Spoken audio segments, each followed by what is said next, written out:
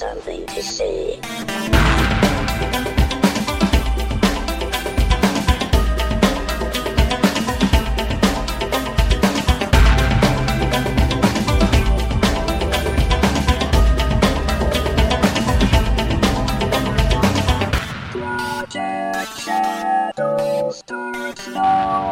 Hello everybody, and welcome to this episode of Project Shadow. How's everybody doing today? I hope it's well. I'm doing as well as I can because I have air conditioning and it's crazy hot and humid outside. I don't like living in a swamp. But I do. So, yeah. Hi. How are you doing? My name's Charlie. If I haven't said that already, I don't know. It's hot. It's humid outside. I don't know what I'm talking about. Actually, I do. Today, I wanted to tackle the great and dread demon of our age, and that is nostalgia. That's why this episode is titled, Everything Was Better When I Was a Kid. Because that is the easiest sentiment for any of us to say. Well, not any of us. I know some people that had really rough childhoods, rougher than mine, and they might not say that. But for a lot of us, we say this. And I'm especially privileged to be able to say this because I grew up a white male in this country, and I grew up in the late 70s and early 80s. I grew up at the dawn of Nintendo. I grew up with Saturday morning TV. I grew up in the very age and era when everything that we're being nostalgic about was new and fresh and original. I grew up through New Wave. I remember it like it was yesterday. I remember getting my first Nintendo system and how magical it was. I remember getting my first ColecoVision, which I still have, by the way. Yeah, anybody remember ColecoVision? Am I the only one? I probably am. I had Donkey Kong for it. It was awesome. I had a couple other games too, but I played Donkey Kong like crazy. Loved that game. Yeah. So yeah, everything was better when I was a kid, wasn't it? I mean, there was hair metal on the radio. That was awesome. And you might laugh at me for that, but I still like my hair metal today. You know, I don't need nothing but a good time. Because it's fun and it reminds me of my youth. And like so many people, when we look back, I look back at my childhood and think about how wonderful it was. Not because, well, we were especially well off. I mean, my family's never really had a lot of money. And, well, we moved around a lot, and so I was constantly having to make new friends. But even then, I do remember my childhood as something special. Even when I had my first crush when I was in 3rd grade on a boy and didn't understand that because that was wrong. And so I pretended and would literally pick a random girl in my class. So when my mom asked, I could be in the closet, even though I didn't know about the closet or why I wanted to be in the closet. And so I would take all the feelings that I had for random boy number 5, that I'm not going to say his name because we were both like 8 years old and I had and younger, and I had no idea what these feelings were. But I knew well enough to say that they weren't about him, but about, I don't know, random girl number 5 who came into my head when Mom asked why I was sitting there daydreaming, because it was right to be in. Yeah. So I'm not going to talk about that. I actually want to talk about why, even with my problematic childhood, and, not to be too real in this, but, I was molested by one of my teachers in school, and like I said, we moved around a lot, and so I was constantly having to make new friends, and I knew at a very early age that I wasn't like the other boys. Like, I realized by kindergarten that I liked to put makeup on, and I loved having my hair done and my nails done, and my sisters, who wanted a little sister, were okay with that, even though my mom and my dad were not. So even with all that, I still look at my childhood with rose-colored glasses, and I think a lot of us do, and this is the root of nostalgia. Everything was better back then. Star Trek was better. Star Wars was better. Everything was better when I was young, but of course, none of that is true. And I'm not talking about because, well, those shows had problematic elements in them or anything like that. No, life was better when I was a child. You know why? Because I was a child. We don't take that into effect when we look at our nostalgias. One, I didn't have a very broad sense of the world And since I had grown up in kind of a racist milieu, I didn't realize I was being racist when I was being racist until we moved to Maryland. And I really didn't have any white friends for a very long time because of the apartment complex that I lived in. And I realized how problematic a lot of my words and actions were. And that changed me. No, I'm not talking about any of that. I didn't have to pay bills when I was a kid. I had some concept of bills because I have some memory of my parents talking about how they were going to pay for this, that, or the other thing, or, dad's work and how much he was making. Like, those are vague memories that I have. But more than anything, I remember He-Man and Voltron and Robotech. And all of the other things that I loved when I was a kid. The Pac-Man animated series, which I was way too into as a child. The Alf TV show, and even better, the animated series. I thought the TV show was always kind of weird, but I loved the animated series on Saturday, and I would watch that all the time. So why do I have such rose-colored glasses? It's because back then, I didn't have anything to worry about.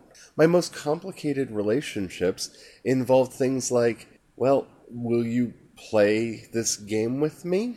And are we going to build a tree fort tonight or not? I mean, that was as complicated and complex as friendships got back then, at least for me and my own little milieu, right? Do you have toys at your house, or should I bring some with me? My biggest frustrations was the fact that I didn't get toys at the rate that I wanted. But my parents, of course, gave me an allowance, and so I had to save up to get the toys that I wanted. So while I was frustrated that I didn't have, or knew that it would take forever for me to be able to afford that Optimus Prime that I wanted, I could get my Beachcomber and my Bumblebee. Yeah, my Cliff Jumper. And, I have a little bit of extra money and I want some more toys to play with, so I guess I'll buy a couple of those GoBots. I don't really like them. They're not as cool as the Transformers, but they'll fill out the toys so I can play better. Those were my concerns. I didn't have to wonder where my next meal was going to come from. I didn't have to worry about how I would pay the rent or the electric bill or any of that. I didn't have to wonder what I was going to do about my legs because they hurt all the time because I didn't hurt my knee until I was 16. Life is simple when you're a child because you're a child. And I think a lot of people miss that when they look at nostalgia. I really, really do. Because I see so many people talking about, various things that cause nostalgia and various things that go into feeding our nostalgia. And yes, Transformers is a much better cartoon for me and a much better property for me because I have the toys. And so I have this whole headcanon because I played with them and my friend Paul and I played with them. And we would construct these elaborate battles and these elaborate stories with our Transformers, with our imagination. So, yeah, that makes Transformers better than the cartoon or the movie could have ever been. But that's not, I don't think, why we have this idea of having lived through a golden age. And let's face it, so many people do. Music was better when I was a kid. Well, was it? I mean, I loved New Edition when I was a kid, and I hated One Direction when I was an adult. What really was the difference between New Edition and One Direction? I've come out of many closets on this podcast, and I suppose it's time for me to come out of at least one more. I loved New Kids on the Block when I was a kid. What's the difference between them and the NSYNCs and the Backstreet Boys and the One Directions and the BTS today? I mean, boy bands are boy bands are boy bands. Maybe the style of music was different. And, I mean, we can talk about how pop music changed. And, yeah, there might be something to that a little bit. But, New Kids on the Block weren't producing, or amazing songs. I mean, Candy Girl is really cute when you think about it. But it's not life-changing. It isn't. But I was younger then. I was the same age as them, maybe a little bit younger. They were cute. I was just at the flowering of my libido. I was just starting to see things as attractive or sexual or sexy. And so I had a special relationship with those artists. I remember the crushes I used to have on members of Poison. Yeah, Slaughter. Oh, Blas Elias. I had the biggest crush on Blas Elias. He's the drummer from Slaughter, and Even if you don't like their music, find one of their music videos, just turn the sound off if you don't like the music, and watch the drummer. Oh my goodness, he still kind of makes my heart flutter a little bit.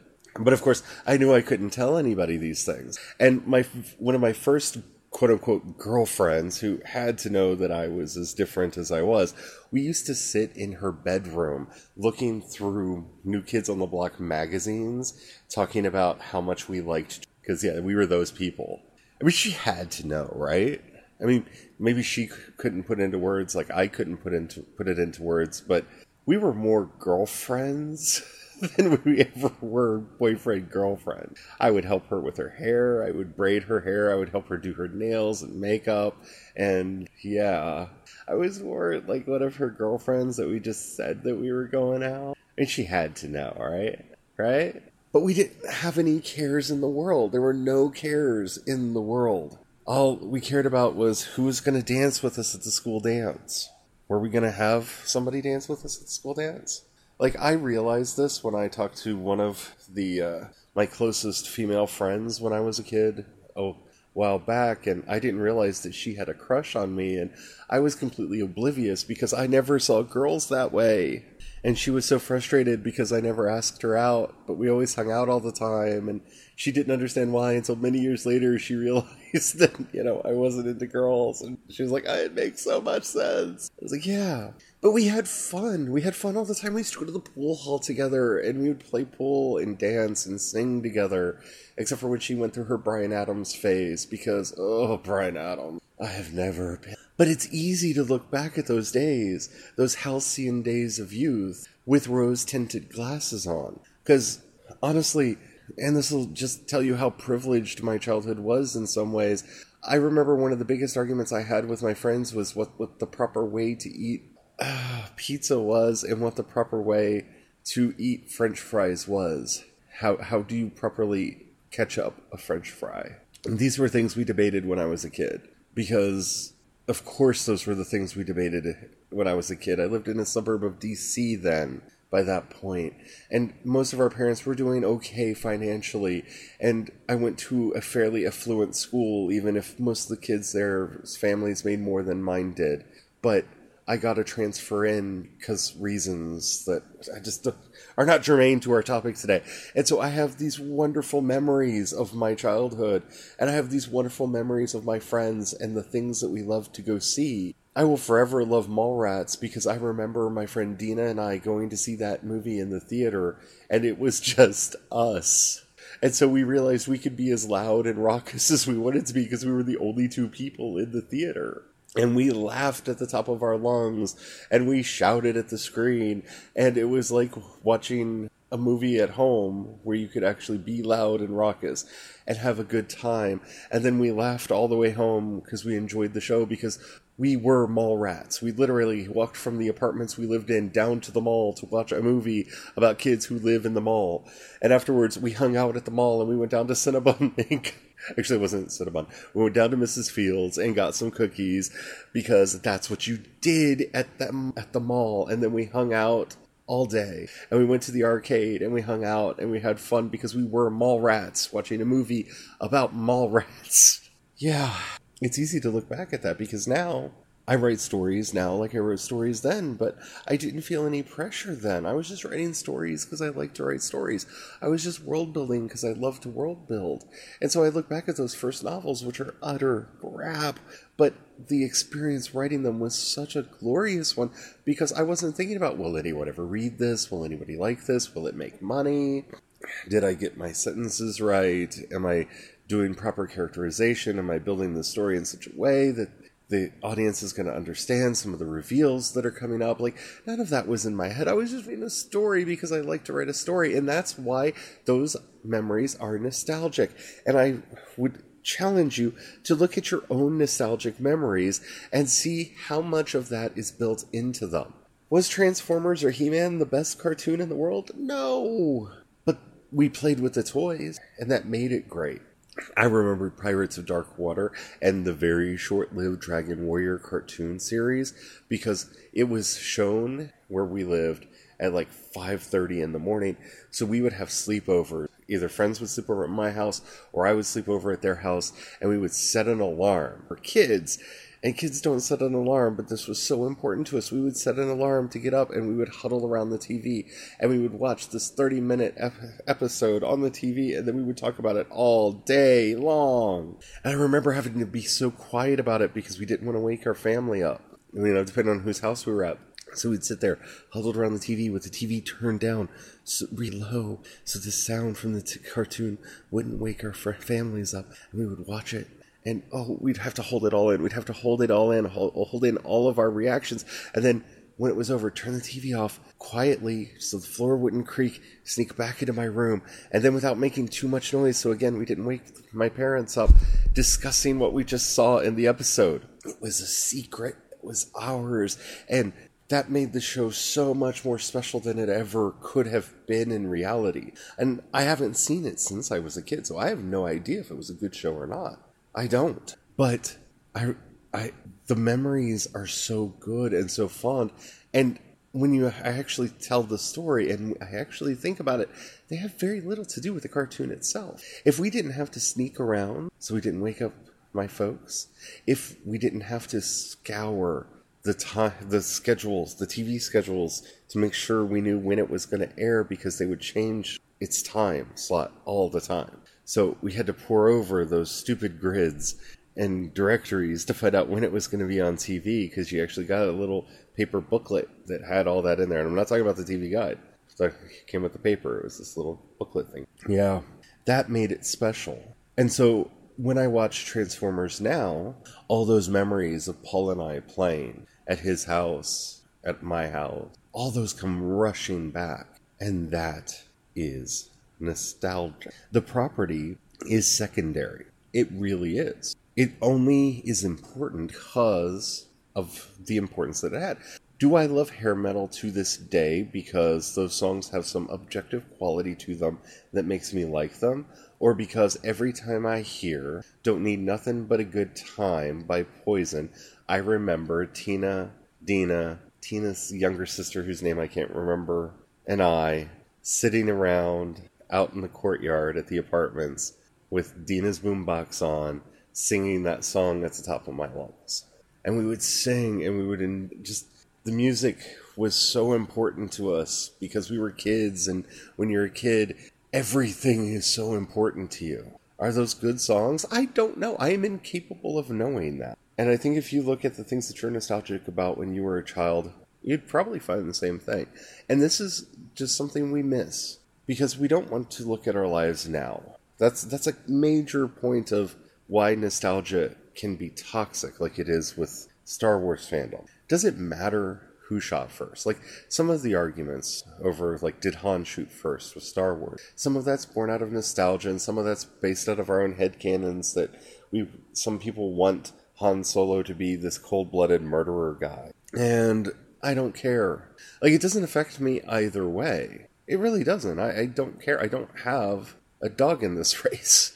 But I've gotten dragged into some of those arguments because there are people that take that way too seriously. Why? Because something from their childhood was changed. That's why we have that stupid and horrible phrase of, it ruined my childhood. No, it didn't. You still have all the happy memories. All of them. I remember the first time I watched The Terminator at my grandparents' house because my Uncle Gene had come back from Alaska with his kids and everybody, and we went down to the store in town where he could rent a VCR, and he rented that movie because he thought we would like it. And I remember him hooking this magical box called a VCR, which I'd never seen before, up to their TV and putting in the tape and watching Arnold Schwarzenegger and Linda Hamilton and the whole thing, and my parents gasping because we were watching this thing, and Uncle Gene calming them down so that we could watch this thing. And the memories of how I watched Terminator will forever be a part of how I think of the movie Terminator. They just will. And honestly, every time I see my cousins, I have kind of in the back of my head a little dun-dun-dun-dun-dun, because they were there for that special. I think of another cousin of mine who introduced me to the Alien movies. And I'm sorry in a way that this episode has become so biographical on my part, but I think it's important to make my point that way, right? when you look at your own life, when you look at the things that you have nostalgia for, why do you have nostalgia for? What is it that makes you interested in it still to this day? What memories is it bringing up? What is it connecting you that you used to have? Is it that free spirit that used to be a part of you? Like when I think of the Dragon Riders of Pern book, I remember being a kid and for the first time in my life deciding I'm going to read a book. I'm going to pick a book. I am. Not my sister isn't going to give it to me as a gift. The school isn't going to tell me that I have to read it. None of that kind of thing. I am going to pick out a book.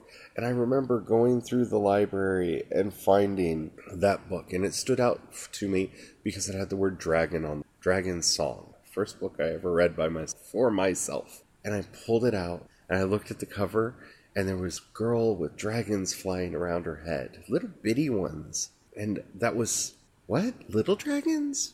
No, dragons are huge. Why are there little dragons? Dragon Song. And I read the back of the book. I read the description of it. Oh, that sounds kind of interesting. And so I picked up that book. And it was the first time I had ever chosen, self-directed, to read a book on my own. And it was such a special book for me for those reasons. Now, that doesn't mean that Anne McCaffrey isn't a good writer, or that's a good book, or it's a whatever. None of that matters. That book is tainted now by the memories of having seen it in the library, seeing that cover, seeing that word dragon and have it just leap off the shelf at me. Like, ooh, dragons. You love dragons? Check this out, right? It is the book that was one of the first times I had started experiencing and exercising my own independence. And guess what that book's about, right? It was a perfect book for my first book. And nobody had to tell me that. In fact, the librarian was rather not pleased at the book that I had chosen because I should have picked a more serious. But I picked it anyway. So that added another layer because it was transgressive. The person, the librarian, the person who knows all the books said I shouldn't do it. But I did it. And I loved it. And not only read it, I read Dragon Singer and Dragon's Drum. And then I found out about the other books in the series. And I started reading those too. And I learned to love reading. So Anne McCaffrey will always have a special place in my heart. She just will. I can't tell you objectively anything about her because of the events that led to me reading. Her books will always be covered by that and colored by that. And that is how my nostalgia for her came into being. And when I think about that now, I don't think about reading as this exercise of my own free agency, of an exercise of my own free will, of my own independence. I don't think about it that way. I just, I want to find a book. But thinking about that and realizing why I loved that book and how that got me into reading all these other books, from David Eddings to Tolkien to Piers Anthony, everything else, right? If it wasn't for that experience, I probably wouldn't have gotten it. And when I think about that, and I think about my choice to read Dreadnought, for example, the book that we just did the Mondo review of, that was an exercise of my agency too. See, Brian and I listen to audiobooks together as kind of part of our entertainment. That's what we do. And usually we discuss books. Which book are we going to read? Do you want to get this one or that one or the other one? I found out about this book. I thought it sounded fascinating. I listened to the sample of it. I thought it would be good. And I didn't even ask. I just bought it. And I was like, tonight we're listening to this. And Brian, being the good sport that he is, says, oh, that does sound kind of interesting. Okay. But again, it was an exercise of my autonomy. One of the reasons I probably love Dauntless so much is because it goes back to those days of when I first started reading for myself. There was no committee. I didn't talk to anyone about whether or not we should read it. I just read it. And so that nostalgia brush gets painted on it too, maybe. I don't know. But I do think it is important for us to start actually teasing apart our nostalgic feelings and find out why we have. Because I think we'll realize why we take things sometimes a little too personally. Like, one of the things that I love so much about Stranger Things is it really does kind of remind me of me and my friends when I was a kid, because, well, we were the bike kids. We rode our bikes everywhere. And we were the D&D kids. So that really, I remember dressing up for Halloween in coordinated costumes with them. Not quite that good of coordinated costumes, because ours were made out of plastic, because they were cheap costumes that we got from the store. But, similar idea, right?